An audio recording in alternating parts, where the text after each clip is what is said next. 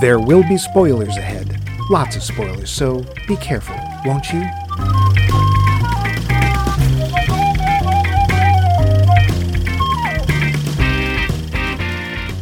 It's so foggy, so hard to see. Wait, down there. Yes, it's my hometown, Frostbite Falls, but everyone seems so sad. What's going on there? There are tumbleweeds in the streets. People sobbing on the street corners. What could this be? Oh, ghost of movies past, tell me, why did you bring me here? What am I supposed to see? No, this can't be. You can't be showing me this.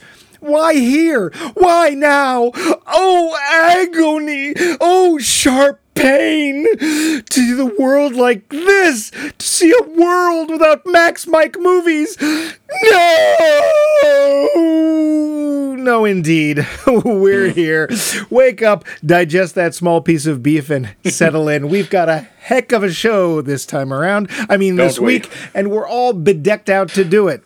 Over there, buttered rum in one hand, stogie in the other, and mince pie in the third, is that spirit of holiday giving, Max Tosox Levine. What are we getting this year, Max? Fa la la la. Oh, I'm so glad I unwrapped that. And me, I'm just nibbling on my favorite dainties, which sounds terribly dirty. I am Mike. Where's the receipt for that? Loose. Sure, it's just past that big holiday thing, but we can still be in the mood, and what mood it is. Grrr! Because this week, as part of the series Monochrome, we're looking into that TV staple, It's a Wonderful Life. Is this just a bowl of schmaltz, or is there more to this old favorite than meets the eye? Well, before we get to that, we get to this. Poll question. Christmas schmaltz. I think I found out that schmaltz is actually rendered chicken fat. It is. It's pretty gross, quite honestly. Yeah, but you make great latkes in it. You do. Last episode, we asked if the movie trope of men dressing up as women is still funny, appropriate, or was it ever funny? Y'all had a lot to say. Boy. Nick Hoffman said, quote, "Other than the Pepper Pots, I've never really been a fan," end quote. Ooh, what a thing to say! Ooh! Ooh! Thanks, Nick. Benjamin Carl offered, quote, "As with most humor, the success of this trope is predicated on generating incongruity between what is expected and what actually happens.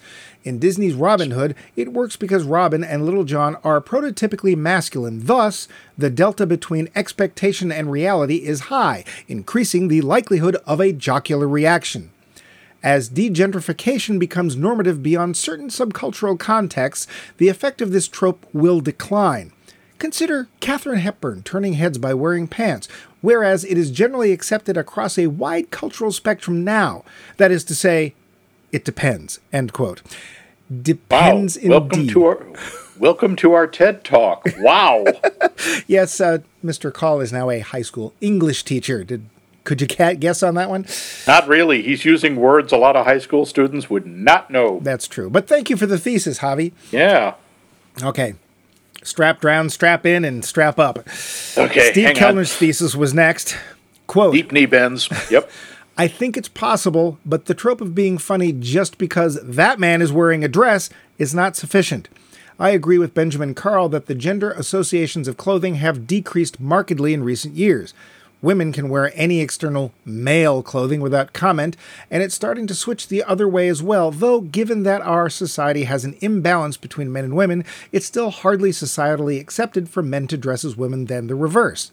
The Pepper Pots in Monty Python were mostly funny because of the characters, who were also often deliberately awful in appearance and action rather than particularly feminine. I think that the person behind it could have been almost irrelevant, though I'm sure it added a little friction to British audiences. I think there's also an element there of the humor of low-budget or screw productions that don't have enough women to play women, something they addressed directly in one skit, if I recall. Similarly, Bugs Bunny dressing as a woman to fool Elmer is funny because Elmer is too stupid to see that it is a rabbit, not a man, or even a woman.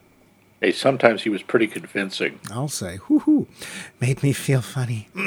The case has been made that Bugs is really pretty gender fluid himself, which I could accept despite the occasional female bunny. I haven't watched Victor Victoria in a while. It might be worth seeing if it resonates with the current generation, which I think it might, as it kind of sends up multiple tropes at once. I think I've seen a show where the surprise factor came into it. You know, the old lady turns out to be Sherlock Holmes kind of thing, which is less about funny and more about exacerbating the surprise factor. Not only is it someone you didn't expect, it isn't even the same sex. End quote. Wow, that is a lot of answer. You said sex. Package. Thanks, Steve. George Saulnier gives us a simple quote, "Not to me," end quote.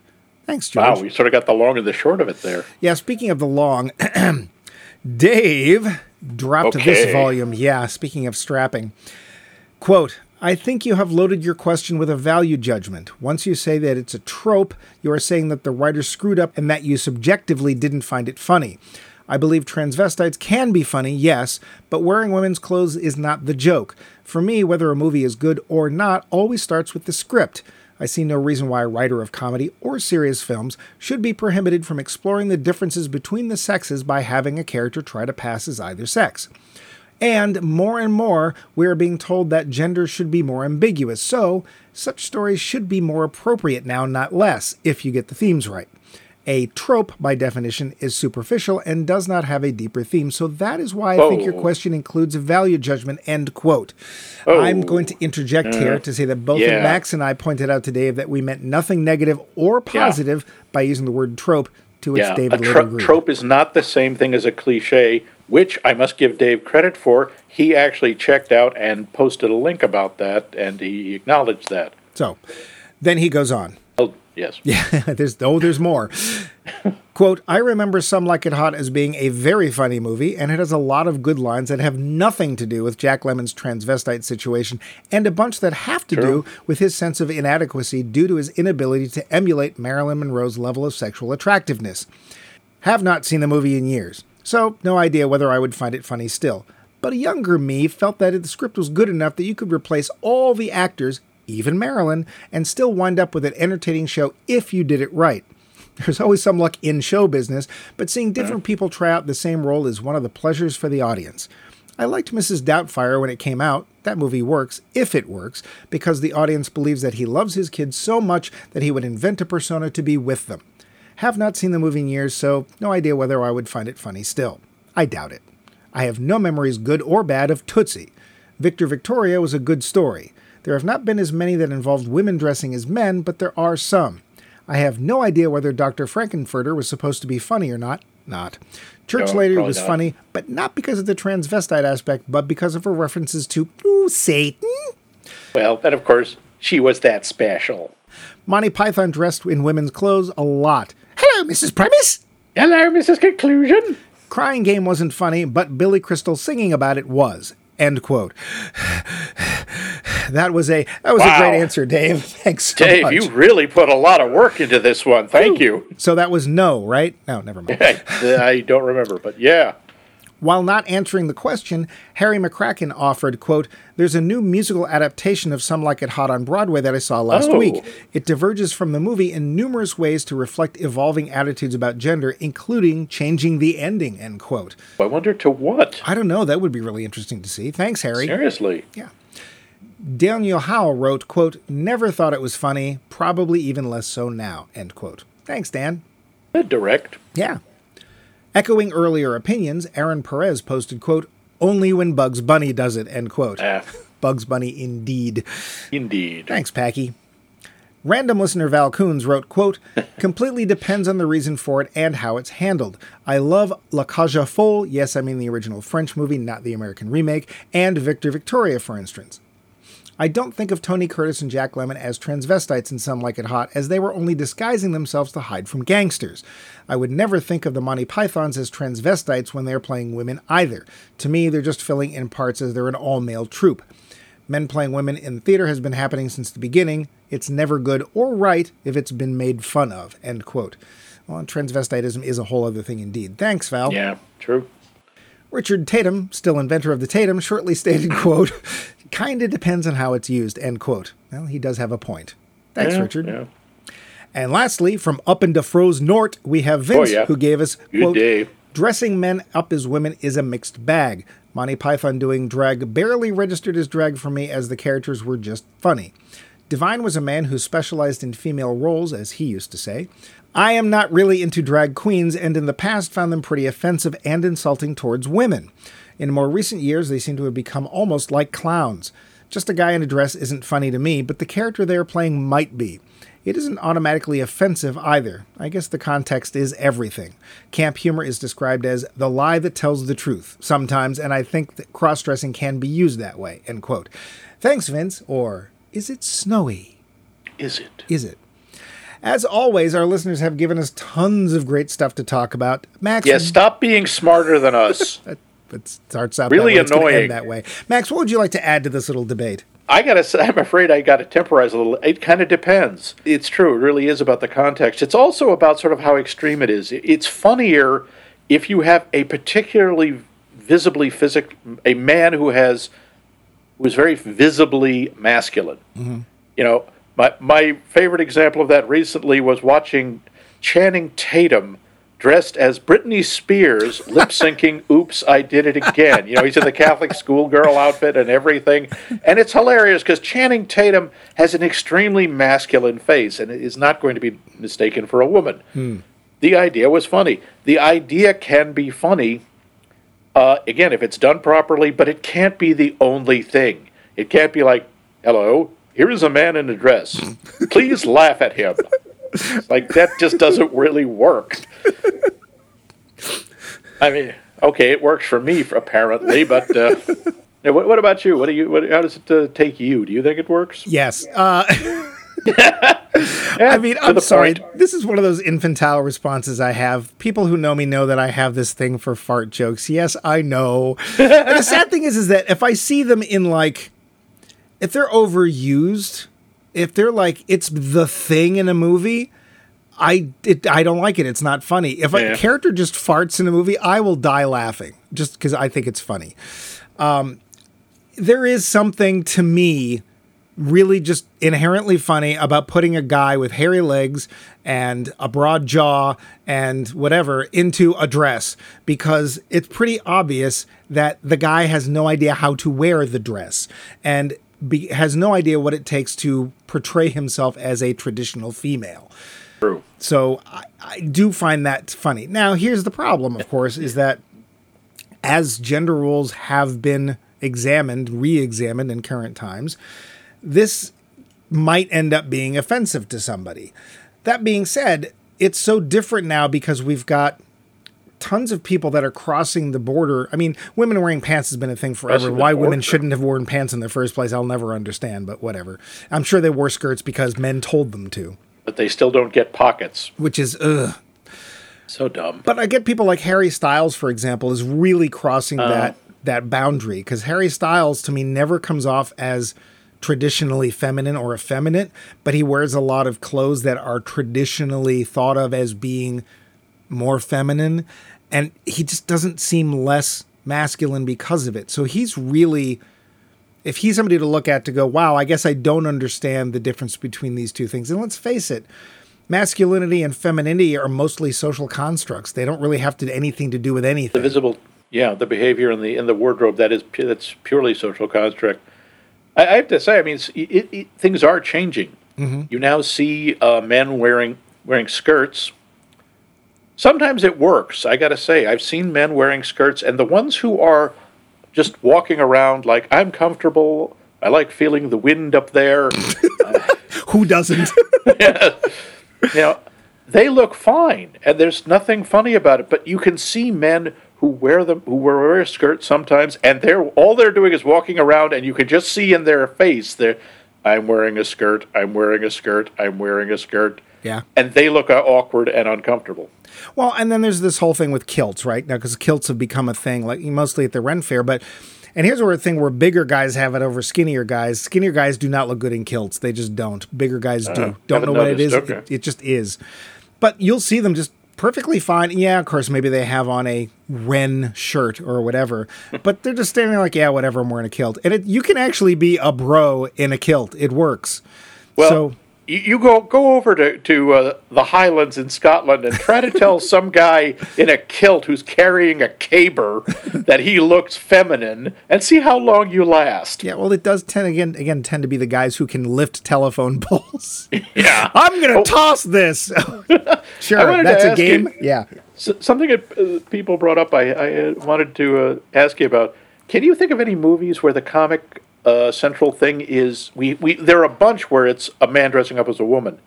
Can you think of any where it's the other way around? Victor Victoria. Oh, Victor Victoria. That's a good one. The other one I thought of is The Associate, the one with Whoopi Goldberg. Oh, I didn't see it. Yeah, she's a lawyer who isn't being taken seriously, so she invents a male counterpart and dresses up as him. Well, Yentl. That's not a comedy. Oh, comedy. Well, it depends on how you watch it, isn't it? Yeah, let's go check out Yentl. I don't know if I've ever heard anyone say, "Oh, that wacky Barbara Streisand movie, Yentl." But anyway, yeah, I don't know about comedy. There's white chicks. But that's men dressed as women, right? Yeah. The other way around, I know there's been serious ones. There was one that Hilary Swank did. Oh, Boys Don't Cry. Is that what it was? Yeah. Oh boy, yeah, that is not a comedy. I mean, Shakespeare does it all the time. He's got women dressed as men. Well, and of course, back then, wasn't it illegal for women to be on the stage? Yeah, you could not. But that was sort of the joke because he would also have the character. Yeah. You would often have a man pretending to be a woman pretending to be a man.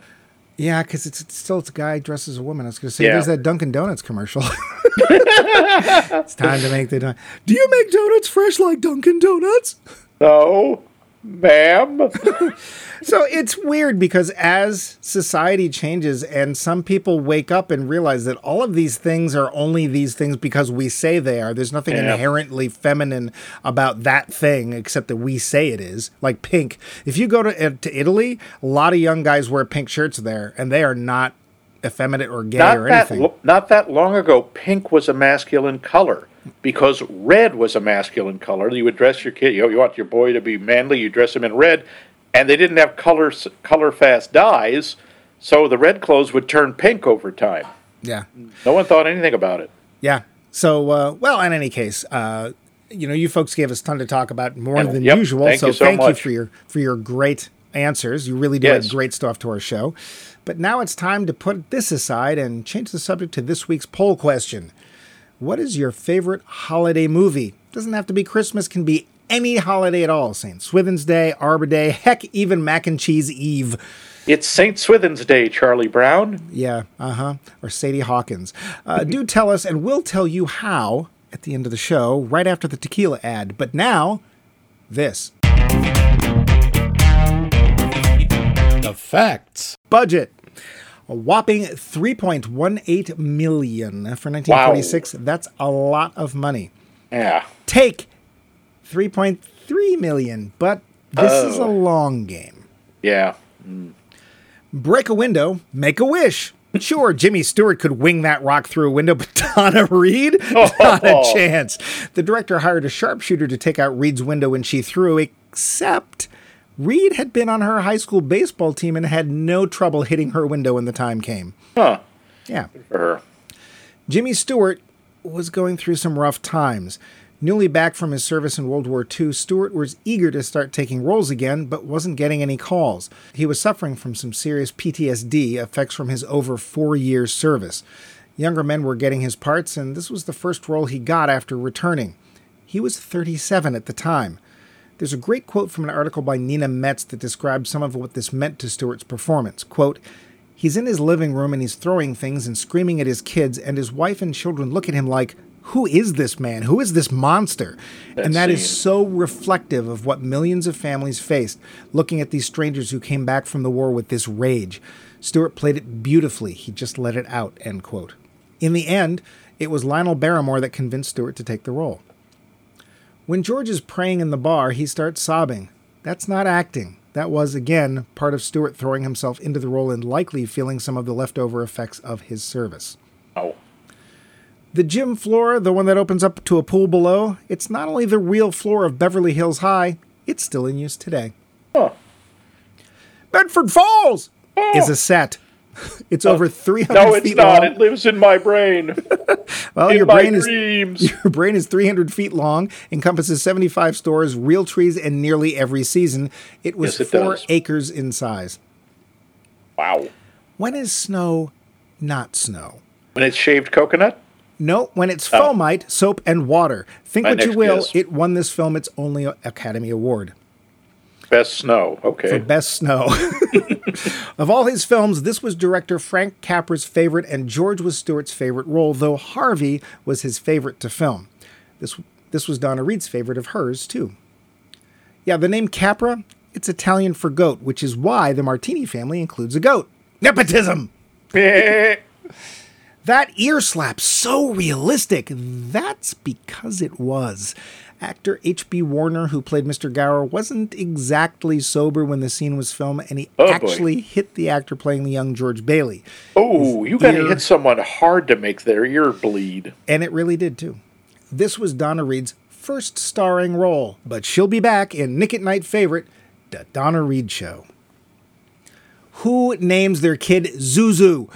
Apparently, the name came from a brand of ginger snap cookies, Zuzu Ginger Snaps, which is also why George calls her his little ginger snap later in the movie. Sure, that Still cruel. explains everything. Yeah. Yeah. In the original script, there was no Mr. Potter. Instead, echoing many D&D games to come, George is shown a reality with an evil George TM, whom he has to fight. The bad George Does he is- have a little goatee? I don't know. It wasn't Should. filmed. The bad George is thrown from Bedford Falls Bridge. No, that would not have worked. This film was noted by the FBI as adding to communist infiltration into the motion picture industry. Well, See, duh. by portraying bankers as bad, that means communism. No, Not true. Also, Really? the building and loan is kind of a collectivist financial institution. sure. I mean, yes, but sure. Pinkos. I'm sure the first thing that happened after this movie came out, people went, "We want communism." Did they watch the movie? Never, anyway. Jimmy the Crow. Yes, Uncle Billy's Pet Crow is a bona fide star. He has an IMDb page and has starred in dozens of movies. He was the crow in The Wizard of Oz that lands on the Scarecrow. Jimmy! Sure, haven't I shown you my Jimmy the Crow fanfic? I have his first baseball card. Ernie and Bert. Totally named after characters in this film, except they weren't. Oh, Those closest to the Muppets, except Jim Henson, whom we can't ask, recall that the names were given to the puppets because they resembled an Ernie and a Bert. Though cited as one of Henson's favorite movies, no one can tie these characters to those. they are in my head. Yes, your head canon, which is filled with dud. With dud. How do you feel something with dud? I don't know, but you managed it. This is the last film appearance of Carl Alfalfa Switzer. Alfalfa from the Our Gang Little Rascals. He has quite the short history, and it's worth looking up. He's the young man who was originally speaking to Mary Hatch at the prom and who opens the gym floor. And really tons more of who could we have seen in such and such a role, etc., etc. Max, do you have any other trivia parts you wanted to add here? Just that Frank Capra apparently hated that this was considered a Christmas movie. He was like, what, like 20, 30 minutes of it at most takes place at Christmas. It's not a Christmas movie. Sorry, Frank, you're wrong. Yeah, it starts Christmas Eve and it ends Christmas Eve. That's pretty much it. It's Christmas Eve sandwich. Well, we do have a show to do, so now the plot. And don't write in, I left a lot of things out I had to. Yep. Angels. This film is lousy with angels. Some of them deadbeats don't even got wings. Can you believe it? This one angel, this Clarence, wants to earn his wings. To do so, he's given a rough case. One George Bailey, a man who is about to come to the end of his rope and attempt suicide, which I will do if I keep doing his voice. Merry Christmas, suicide. Thank you, Barney. Yeah. But before attempting to help this nobody, it's thought best that Clarence get to know George inside and out. So we see him when he's a kid, playing in the snow with his buddies and his younger brother. George, eventually played by Jimmy Stewart, ends up saving his brother when he falls through the ice, though losing hearing in one ear because of it. Later on, we see good boy George save his boss, Mr. Gower the druggist, from making a dire mistake that could have meant the death of one of his client's kids. It's a secret George will keep for the rest of his life. And that life will be spent abroad, in foreign lands, where he'll grow up to be a famous architect, responsible for bridges, dams, and skyscrapers. Or he'll end up saddled with the family business, a nickel-and-dime operation that builds homes on loan for the town's less fortunates. George grows up working that business until his brother Harry is old enough to take over and George can go to college, except it never works out that way. His father suddenly dies, leaving George holding the strings, the reins, something like that. Old Man Potter, played by Lionel Barrymore, owns nearly everything in town except the building and loan, and with the death of George's father, it looks like he'll get that too. But on his way out to his honeymoon, having married boyhood sweetheart Mary, played by Donna Reed, he gives an impassioned speech to the board members that ends up not only saving the business, but sealing his fate as well. Everyone seems to be getting ahead but George, though the work he does means comfort and happiness to those around him. Finally, one fateful day, as if there hadn't been enough already, a mistake happens that allows Mr. Potter to finally stub out the spark of the building and loan. George, at wit's end, considers suicide the only way out, and the world is better off without him, wife, kids, and all. About to jump off the town's bridge into an icy river, Clarence finally shows up, jumps first, knowing George will then jump in to save him instead. From there, Clarence is able to show George a world without him, convincing him of his worth and his value in it, and lots of other things. The end. The film. Well, let's. Well, we usually start with the acting. Hang on, I do have to say something. Here it comes. I get the idea behind this, and most of the things where Clarence says, "Oh, look, you weren't here, so this didn't happen and that didn't happen." Okay, most of it, Mr. Gower, that's fine. You know, the building the houses. When Harry falls through the ice, there are like 10 other kids standing there. Are you telling me that only George would have gone in to save him? The others would have just gone, "Oh, look, Harry's drowning. How about that?" No, yeah, that Come happens. on! Well, I don't think you noticed, Max, but Harry was a good deal younger, about 4 years younger than those other kids. He had no friends that were his age, so when he went that day, he went alone. I don't think so. Well, he would have been 8 years old. He would not have gone out there alone. They wouldn't have let him. To me, the thing that does not work or doesn't bear much examination is the fact that without George, Mary could marry nobody. Yeah, not Sam Wainwright, hee-haw, nothing. She's going to be a librarian. She ends up with that horrible fate of being a librarian and wearing glasses. And sensible shoes. No! Hell on earth. Yeah, so apparently if George wasn't born, her eyesight would be terrible. Yes, also, if George weren't born that Christmas Eve, it wouldn't be snowing. Right, well, you know. I get it. Yeah. I get it. And it's one of my notes that the logic of George not being born doesn't quite work out, but we can accept it for the sake of the story. And something I hadn't considered before is the angel never claims that this is really actually truly what would happen. It could all be a lie. Or it could be what might have happened. I mean, right. Or what was more likely. But so it's fine. It's nitpicking and I get it too. But I also have to point out when Mary is a little girl and her fleece was white as snow. Sorry. That's just how it sounded. I got to say, it's kind of unpleasant of her to slut-shame little Violet. Because that's what she does. You like every boy. What's wrong with that? Well, and here's the thing I Violet, like. Well, yeah, that's the thing I like about that scene is she says that, and, they're only 12. And if that. And later on, it's obvious that Violet's pretty choices still run the same way. She likes men. Yeah. And the essence is, what is wrong with that? And the nice thing is, for the most part, the film doesn't portray that as being a bad thing. Except toward the end, where she's preparing to leave town. Well, my feeling was that she was leaving town because it was getting to the point where she felt she was going to have to be that kind of person and didn't want to be. Oh, okay. I thought it was because her reputation was ruined or some such, and people were talking. And they it is small town America, It's true.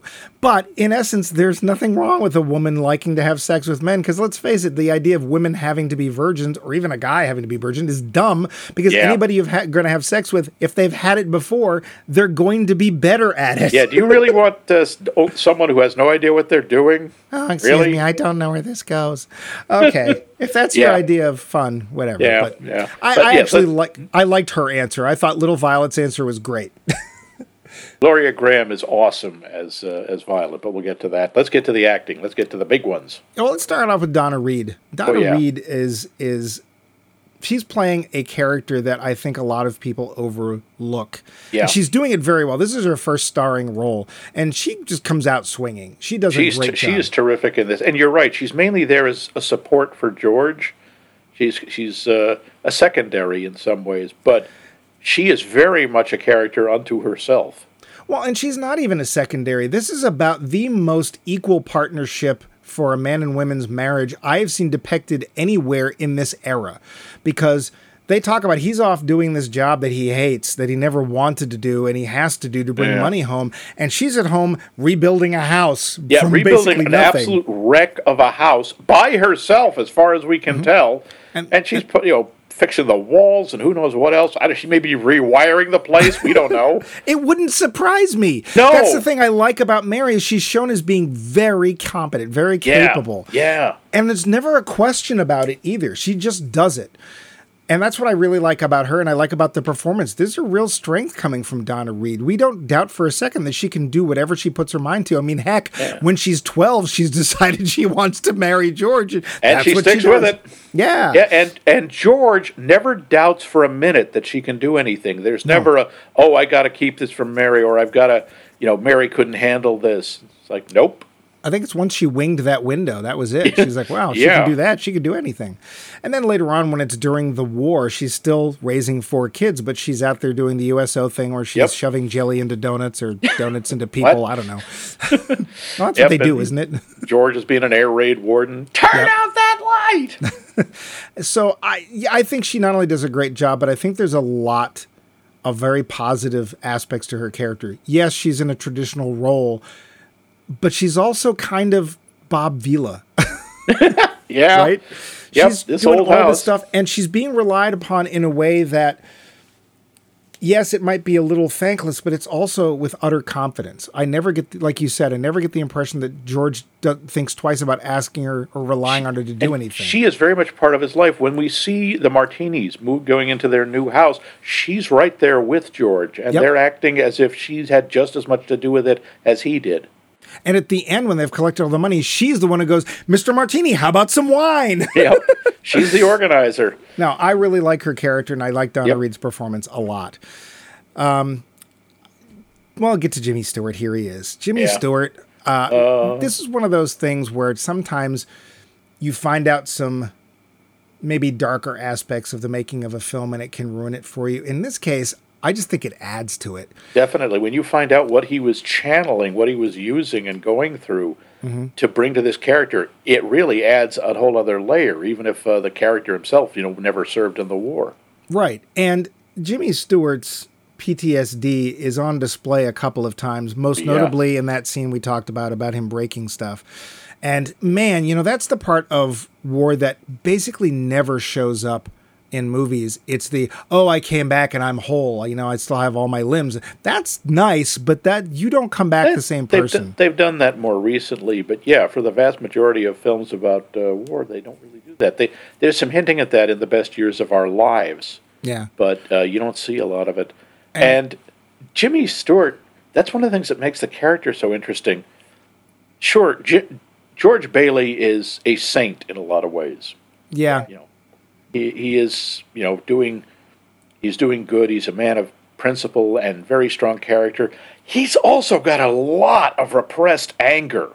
Yeah. He's really an example and a victim of toxic male masculinity. In a lot of ways. Because he's never been trained or never allowed to show his emotions, and so they just build up until he explodes.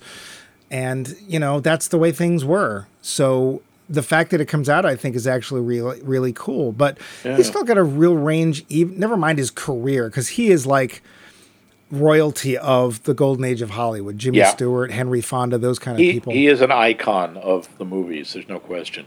And he has a great range across his career, but he has a great range in this film, too. There's his funny moments. There's his tender moments. There's those moments where, I think this is one of your favorite scenes, where they're on the phone. Oh boy, when he and Mary are on the phone talking to Sam Wainwright, and he has been a jerk to her the whole evening, because he's really angry when he finds out that he's still going to be stuck because Harry's got a better job. He's going to be stuck at the building alone. He doesn't want that. He goes to see her. She's so happy to see him, and he just treats her like crap. Because he can't deal with his emotions. Because he can't, he's taking out his anger on her. And then when they're talking to Sam Wainwright, who her mother really wants her to marry. I am not. Yep, mother's listening on the extension. Yeah. And where they're on the phone, they keep getting closer and closer. And the tension between them. It's 1946, but the tension is incredibly erotic. And the way they just keep staring at each other, or he tries not to look at her and he can't, and then just grabs her. Yeah. It's really intense, and it's amazing, and it's incredibly romantic. Yeah, it's frightening too, but I think it's a question of him finally letting out his frustrations and her finally realizing where they're coming from. Because when he finds out that Harry has been given this job offer by this new wife whom Harry hasn't told anybody about. Yeah, surprise! There isn't an instant where George goes, well, that's not fair. He said he'd take over. Yeah. Because Harry even offers, he's like, I never said I'd take that job, George. And George, you can see, there's not even, no, he's going to take the job. It's a better job. He should have it. He asks the wife about it briefly, whose name I do not remember. I don't either. I don't know if she has one. She does. Yeah, she's Ruth. I think it's Ruth. Oh, that's it, Ruth. Thank you. Ruth.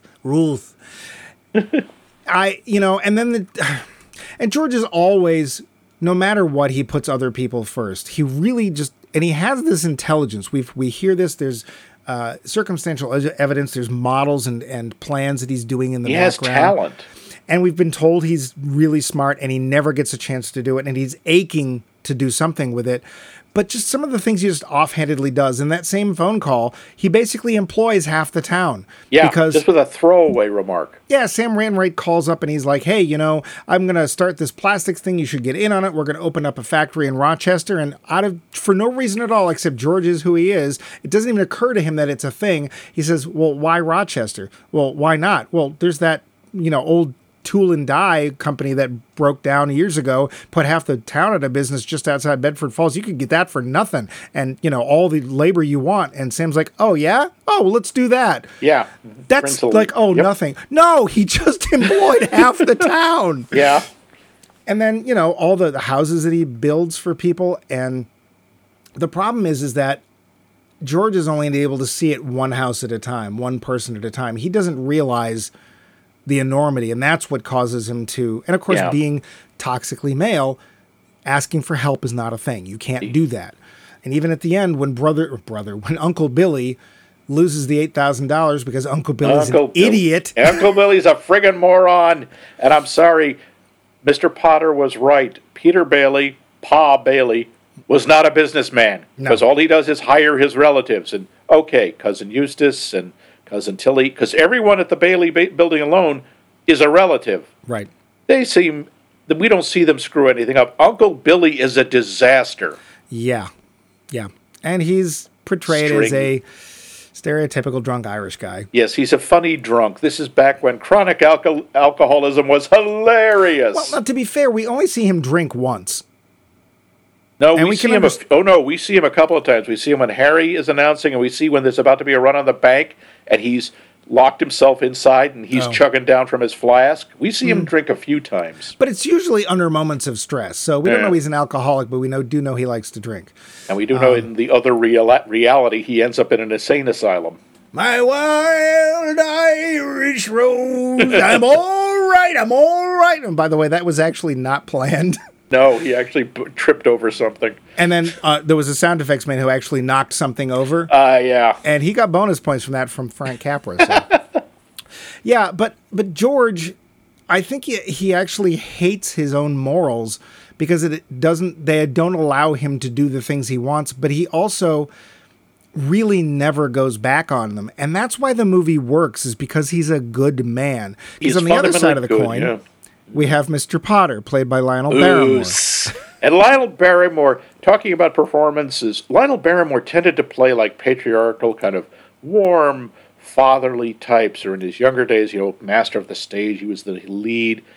He didn't play a lot of bad guys, and he grabs the bit in his teeth, and he is just, ooh, you want to smack him. Happy New Year to you in In jail. jail! Oh, great line. He's Even when he first shows up, he's in a carriage. Everyone else, people are driving cars, and his carriage looks like a damn hearse. yeah. It's got HP on it. And he has his silent bodyguard with him. Who's always dressed exactly the same way he is. Yeah, and doesn't have a single line. No. And that goes for you too. It's a great moment, but He I remember does an kind of amazing thinking, I felt job. kind of bad for the guy. It's like, what did I do? He worked for Potter. Yeah. Yeah. And, he is just, and he is absolutely embraces his vileness. So he says, I'm aware people hate me. That's all right. I don't like any of them either.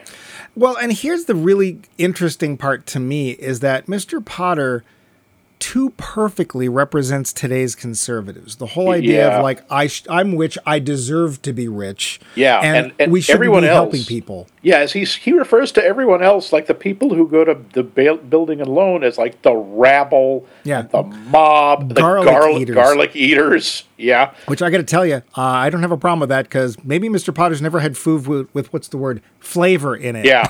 Garlic's amazing. What is your problem? Yeah. He really rings true, which is prescient and frightening at the same time. Yeah, it'd be nice to think that people like him stopped existing, but oh boy. No, and some of them own social media. Oops. Yes, and some of them ran for president. Yeah, and it's just like, in a way you could say, well, he's a cartoon villain, right? Where's the damsel he ties to the railroad tracks?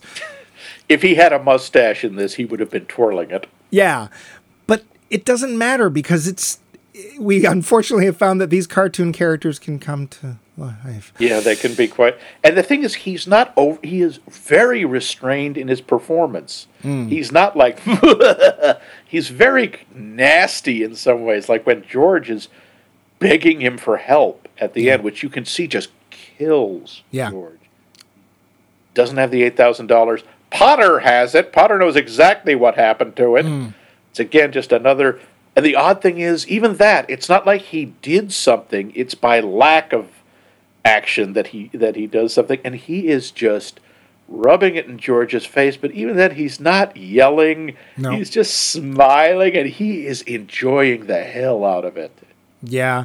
The thing is, I didn't realize this, but technically Mr. Potter is embezzling funds because he's a stockholder of the building and loan. And so by holding on to funds that he knows belong to the building and loan and not giving them back, he's technically embezzling. Never mind finders keepers, but yeah. So the three of them are the standouts in this film. We have other characters as well. Yeah. We have Ward Bond as Bert the cop, who's perfectly terrific. lovable.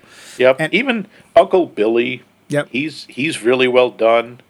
I mean, every character in this is utterly believable as who they are, be they from the idyllic small town America or not, or a set. Apparently, they shot this in the summer.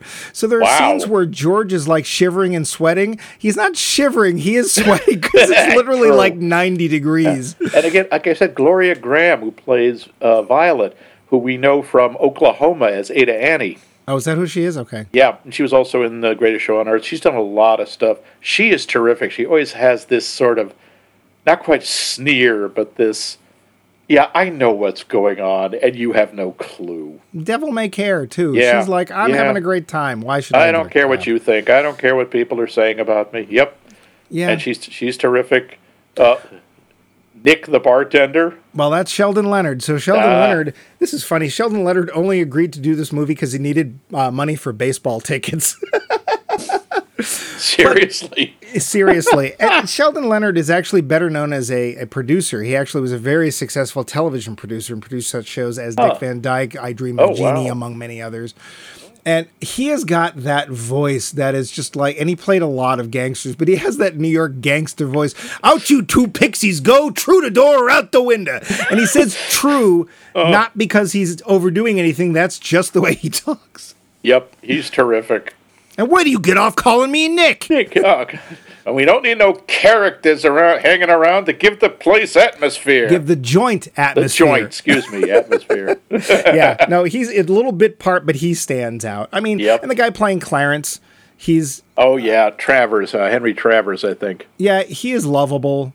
He's He's a cartoon a bit, but he is adorable. He also has some great lines. I still like when they've been thrown out of the bar, and he's looking up saying, "How am I doing, Joseph?" "No, I didn't have a drink." That's just a nice little throwaway. yeah, nice how he's described in the early part of the film. He has the IQ of a rabbit. Yeah, I'm sorry. Joseph is a jerk. He really. I don't know if he's supposed to be Joseph, as in the father, or the stepfather of Jeebus, but Yeah. or if he's just, as he is known, the patron saint of children's aspirin. But he's really mean to Clarence. He Yeah. keeps, where I can't see. Oh, I forgot. You don't have your wings yet. Yeah, you knew that. You were just talking about him. You refer to him as the one who doesn't have his wings yet. Come on, Joseph, really? Joe, you're a jerk. Yep.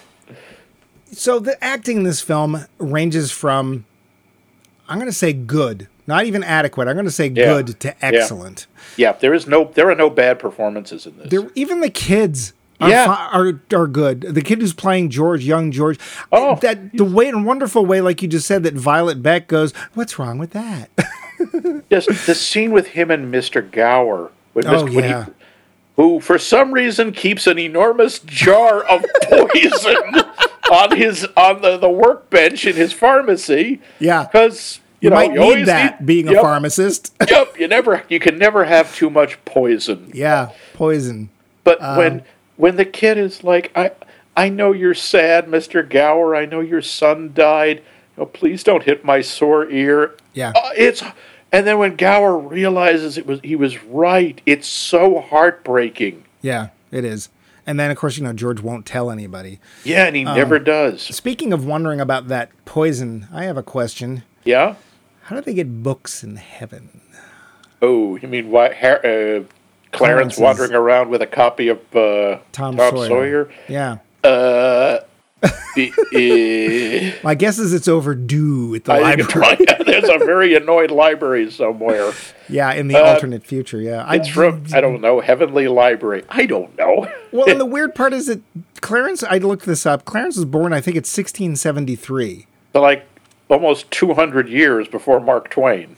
Well, no, about 100 years. No, yeah, you're right. No, 1673. 200. Yeah, 200 years. So, why? And then at one point he even says, you should see the books that he's writing these days. It's like, Which freaks the bridge keeper out for some reason. The bridge keeper is oddly terrified of Clarence. yeah, and he'll be 200 and whatever on my next birthday. I'm getting out of here. Boom! Okay. This harmless old coot thinks he's an angel. Ah! Yeah, there's the weak performance, and it's all in the direction because we don't. Yeah. He didn't Doesn't even make have to sense. be there. It's like he could have said, "I'm going to go get you guys something else to wear," and Yeah. left. But I guess they wanted a comedic moment before George gets his wish, as it were. I got another question. Why is there a squirrel in Uncle Billy's office? Uncle Billy has some really interesting pets, including a Yeah. monkey, and I forget there's something else in there too. A monkey. Oh, yeah. There's a monkey, a crow, Doing a monkey squirrel. things. Well, the squirrel actually jumps up and kind of comforts him. It's That's kind of cute. Although I gotta I'm say this also- about the actor. He seems totally at home with all of these pets. Yeah, doesn't bother him. The bird lands on his shoulder. He doesn't blink. Well, Jimmy the Crow is a pro. He knows True. when to go. You can So, work with anyone. yeah, tells you when the phone's ringing, all that stuff. Yep. Even though they won an Academy Award for it, I got to say the snow ranges from really to okay. Yeah, well, it's really hard to do on camera. I mean, the wet slushy stuff looks like wet slushy stuff. I'll give them that. But the stuff that is like when it starts snowing on the bridge and it's sticking to George and nothing's melting, it's like Or when they fall in the snowbank and the snowbank goes fuff like Yeah. feathers. yeah, whatever. There's a few Yeah, things you just yeah. got to sort of look sideways at, but. That's a thing of the time. One of the other things this film has is some great quotes. Youth is wasted on the wrong people. Why don't you kiss her instead of talking her to death? Oh, so many great things. Yeah, He's making violent love to me, love mother. let's say a man making 40 a week, 45. 45, 45. Yeah, there's a whole bunch of things that just, I'm sure we've been quoting them. We've been singing Buffalo Gals or Buffalo Squid, if you will. Won't You Come Out Tonight for a long time because I've never heard of that song otherwise. And there's just some interesting aspects to this one. Like I was saying that Mr. Potter rings very true, but when there's a run on the bank, that's actually a metaphor for the financial situation of the whole country at the time. Yep. And although the big bank crash was I think it was supposed to be 1932 when that happened. So it would have been 3 years earlier. That wasn't a bank crash, that was the stock market, but that cascaded onto the banks. Right. You have to wonder where was Mr. Potter's wealth tied up in? Because, how is he not affected? But he wasn't. No, that was the thing. If you had money, it only affected you if you had to sell stuff because the prices dropped. If you stayed calm and didn't panic sell, you came through it okay. Yeah. The problem is so many people were in on the stock. Well, anyway, that's a whole other thing. Yeah. This movie flirts heavily with the idea of fate. Yeah. From the beginning, it seems like George's course is decided. The idea that, it's decided. You got to remember, the people who are talking about him are looking backwards. They know what's going to happen. They know because it's already happened. So, in effect, it's determined. But then we look at the alternate future, and then we see all the things that would happen if George wasn't there. Right. But then, of course, we still have that element of free choice at the end. George can decide not to throw himself off the bridge, and that's the whole. He also could have decided at any time to leave Bedford Falls. He wasn't kept there by fate. No. He was kept there by his own convictions and his own morals, and because he couldn't not do that. It was who he was. That, again, is what makes him so relatable. He's not a paragon of virtue because he's angry about this. It's like, yes, I know I have to stay because, again, that's part of the masculinity. I'm the firstborn son. I have to carry on. I have to do this because who am I going to leave it with? Uncle Dipstick over there? Because that's just not... The place would be on fire in 20 minutes.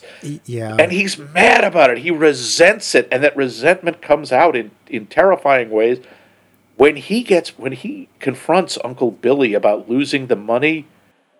That's just both terrifying and it just breaks your heart because there is, on some level, I totally get it. Of course you want to scream at Uncle Billy. Uncle Billy's an idiot. One of us is going to jail and it's not going to be me. Oh, except and Uncle Billy is so harmless and he's like a child almost. Yeah. But you totally get it, but it's also scary how suddenly George goes into a rage. And again, some of it is, I think, as you said, Jimmy Stewart's PTSD experience. He's channeling that, but some of it is a good man who's he's pushed too far. His life was not what he wanted it to be, and he can't take it anymore. But he's also surrounded by people that don't have the same fortitude that he does. Yeah. Not saying they're bad people. No, but he's stronger. He is much stronger, and let's face it, he's a purer spirit. And that's really hard to be in the real world. And, it's often said that some of the people who make the best leaders are the ones who don't want to. Yeah. And for one, better or for worse, George is a leader of his community. He just doesn't understand that and the extent of that until the end of the film. Because that's the thing, it's all been happening in little bits and pieces. He doesn't see the whole picture. He just sees this here, this there, until the end. Yeah. Now, we do have a couple of characters, or one or two characters, that are a little problematic. Yeah. Annie the maid? Oh, yeah. Again, basically, she's part of the family. Yeah, but she's not. Because, she's a black woman in this tiny town. She is one of about 3 black people in Bedford Falls. Well, in this Bedford Falls. In the other ones, is a lot more, so whatever that means. Yeah. I also had a problem, of course, there's a scene where Harry slaps her in the ass, which is like, really? Really? Yeah, except that didn't bother me because I'm pretty sure Annie could beat the crap out of him. And he knows that. It's the disrespect that I was just like... Yeah, that's awkward. She does have a great line at the end, though. Here, I was saving this for a divorce in any case I ever got a husband. The one who I have a little trouble with is Mr. Martini. Because it's a me, Mr. Martini. He's not quite, because at least he's not making pizza or anything, or... No, he is named Martini, and he has a bar named Martini. martinis. Martinis, yeah, well. I actually just found him to be an immigrant, and I actually like the fact that they treat him as an equal. I don't find him really... He's got an accent. Honestly, that's all he's got. Yeah. I don't really see the whole... Like, he doesn't have any money. No, I love his line, I busted the jukebox. Yeah.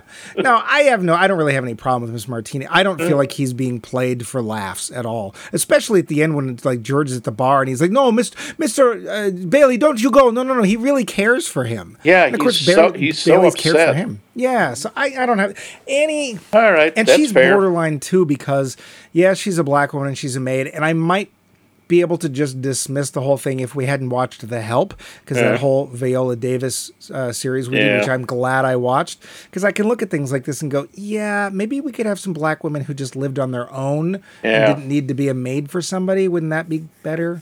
Because it's a maid or a secretary, yeah. Yeah, but we should get to our poll question, our series question, and this is one I think that we can actually definitively answer. Yeah. Would this movie have worked or been better in color? Well, we know this for a fact. No. Tell them.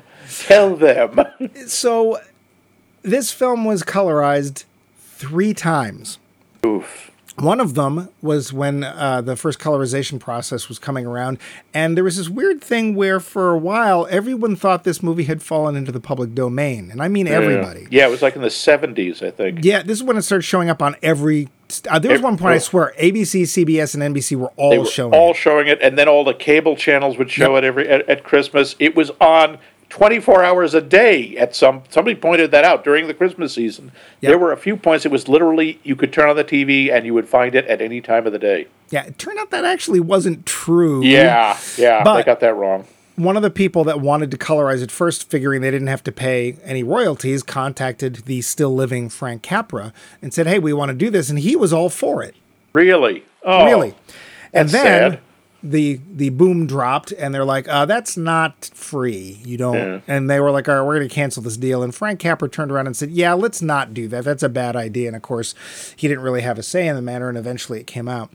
I was watching the first 9 minutes, I think, on YouTube this morning. Somebody had posted an HD copy. So this is one of the later processes, a better version of it. Really nice print, very sharp. No. Yeah, not necessary. It's not necessary. It looks bad. I wouldn't say this is like one of the greatest examples of black and white cinematography, but it's really good. Mm-hmm. There are some really nice uses. One of my favorite shots, and it's incredibly powerful, is in the Potterville universe, when George goes to what he thinks is his house, which is a ruin at this point, and he's clambering around in the rubble, and Ernie the cab driver aims the spotlight from his cab on him, and it looks like a prison escape move, and George is scrabbling around like an animal in the center of this bright light and surrounded by darkness. It's really effective. Yeah, there's a lot of scenes. Him on the bridge, there's a real great sense of darkness.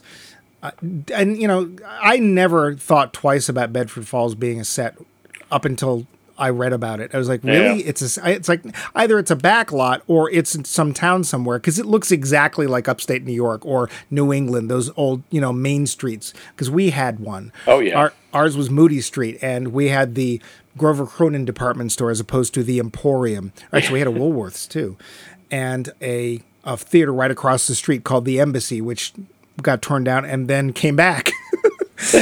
But, it's for us especially, that's exactly how it felt. You went downtown, and during Christmas, all the decorations were up. It had the look. They got the look perfectly, and you didn't need color for that.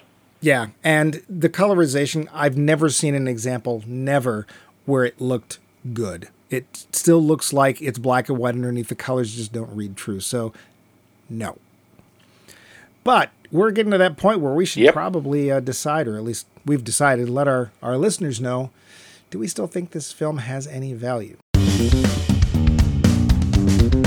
The finish. Some X. Nope. Damn it. Nope.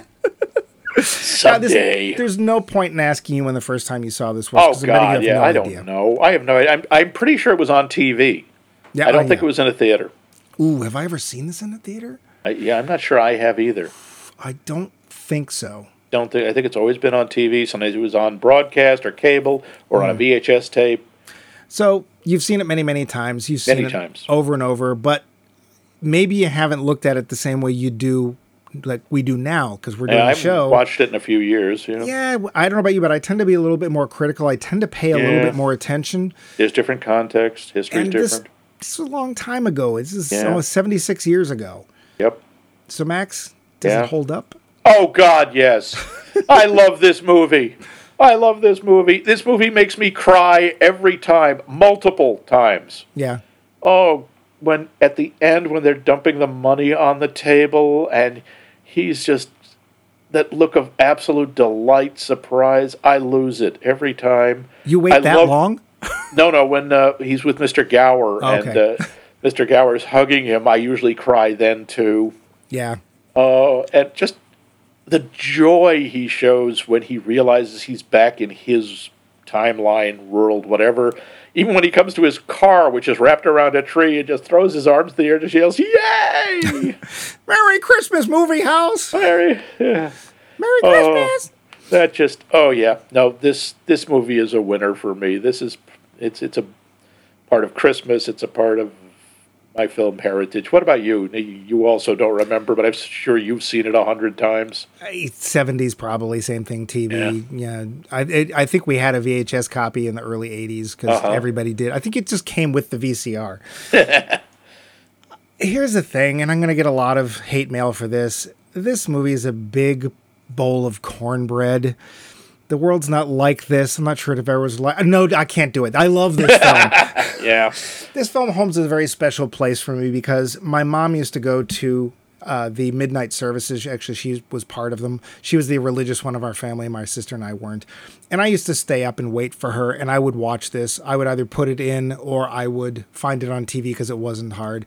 So this is connected with memories of my mom as well. But it's nice, and I like nice. I cry when it's sad, but I also cry when they're happy because I like to see people happy. There are great performances in this. Yes, it's a little Norman Rockwell. So what? You know, it's an idealized version of small town America, but so ideals are nice. well, and why can't we have a little bit more niceness? And yeah, like we said in the beginning, I'm sorry, Mr. Capper, this is a Christmas movie. You can say it's not, but why would you show this in the summer? Yeah. It is. And yes, they're singing All Lang Syne at the end, but they do sing a Christmas Carol before that. And little Janie is playing. Hark the Herald Angels. Yeah. Yep. So, yeah. And it's so moving and so touching at the end. I just love how everyone comes in. You know, the head of the high school comes in, like dumps his wallet. I got the alumni out of bed, and he hands his gold watch to Zuzu. Here's something for you to play with. Yeah. And even the sheriff who has the warrant for his arrest just tears it up and starts singing with everyone else. And it's like, I can't help but... Sorry, yeah? Is it realistic? No, but wouldn't it be nice if it was? I also can't help asking, Sam Wainwright just calls and says, or telegrams and says, my office is instructed to advance you up to $25,000. Does that mean, why don't the other people take their money back? Because Sam can afford an $8,000 loan a lot more easily than these guys can. Well, maybe it's that time where they said, he has done all these things for us. This is where we get to do something for him. And as we pointed out, George would never ask for help. Yep. Even at the end where he tells Uncle Billy, you're the one going to jail. We know that's not true because even we know that's true because when he goes to Potter to beg for money and he says, I lost $8,000. And Potter is like, oh, you did? Because he knows it was Uncle Billy. Yeah. And he realizes George is going to take the blame. Man, I hate that moment. When I see Uncle Billy put the money in the paper, so angry. Every time. I know what's coming. I know how it's going to end, but I always just want to reach through the screen and go, no! Give me that paper. Yeah. So if you haven't watched it in a while or you've missed it this season or whatever, do yourselves a favor. Seriously. It's 2 hours. It's over 2 hours. It is one of the best paced over 2 hour films I've ever watched. You never feel like it's 2 hours and 10 minutes. No. I rarely see, usually there's moments in films where it gets a little slow or something, but I am always interested. Yep. Even though I've seen this however many times. it just passes. It's well acted. It's well done. It does not get old. No, it does not. Even if things are very out of date, just go ahead. Give yourselves a moment and just enjoy it. But we should also enjoy a new poll question. Yes, indeed. So we got lots of answers last week, and I know we have this big holiday this week that I don't know what it is, but Arbor Day? Something like that. I think it's Mac and Cheese Eve. That's what it is. There we go. If you would do us a favor and tell us what your favorite holiday movie is, whatever the holiday is, it could be April Fool's Day. I'm sure there's a special out there somewhere. But do so, and you can tell us by emailing us directly at us@maxmikemovies.com, or go to the website, maxmikemovies.com, where we have places you can leave comments. And you can give comments. You can give us feedback about an episode, about a movie, give us ideas for shows, ideas Please, for we like your idea. We like ideas. Yeah, by all means, just go ahead and write up comments, talk to other people who are making comments. You can find us on one social media, because you haven't told us another one we should go to. We're on Facebook at Max Mike Movies. And hey, if you have a podcast app, I'm sure we're there. We stopped counting. We can't list them all. But if you like podcasts, we're out there. And it's, of course, Max Mike Movies. But like all good things, Monochrome must come to an end. And that will end next week. With what film, Max? Well, I'd like to quote from my favorite Christmas text. I believe it's John 3:18, Klaatu Barada Nikto. Which, yes, we are going to... I think doesn't that translate as Michael Rennie was ill the day the earth stood still? But he did tell us where we stand. Oh, stand in the place where we live. Yep, now face north. Now face west. Oh, right. Hey, Stipe, give us a break. Give me some dinner. Is that you in the corner? Yes, we are going to check out a black and white science fiction classic, The Day the Earth Stood Stupid. I mean, The Day the Earth Stood Still. The Day the Earth Stood Stupid is an episode of Futurama. Well, a science fiction film, how good could that be? Yeah. And if the Earth stood still, wouldn't we fly off suddenly into space? Very fast, and the atmosphere would rip off, and everyone would die. So this movie is actually only about a minute and a half long. Oh, wow. So tune in next week when the Earth stands still, and you'll see if we fly off into space.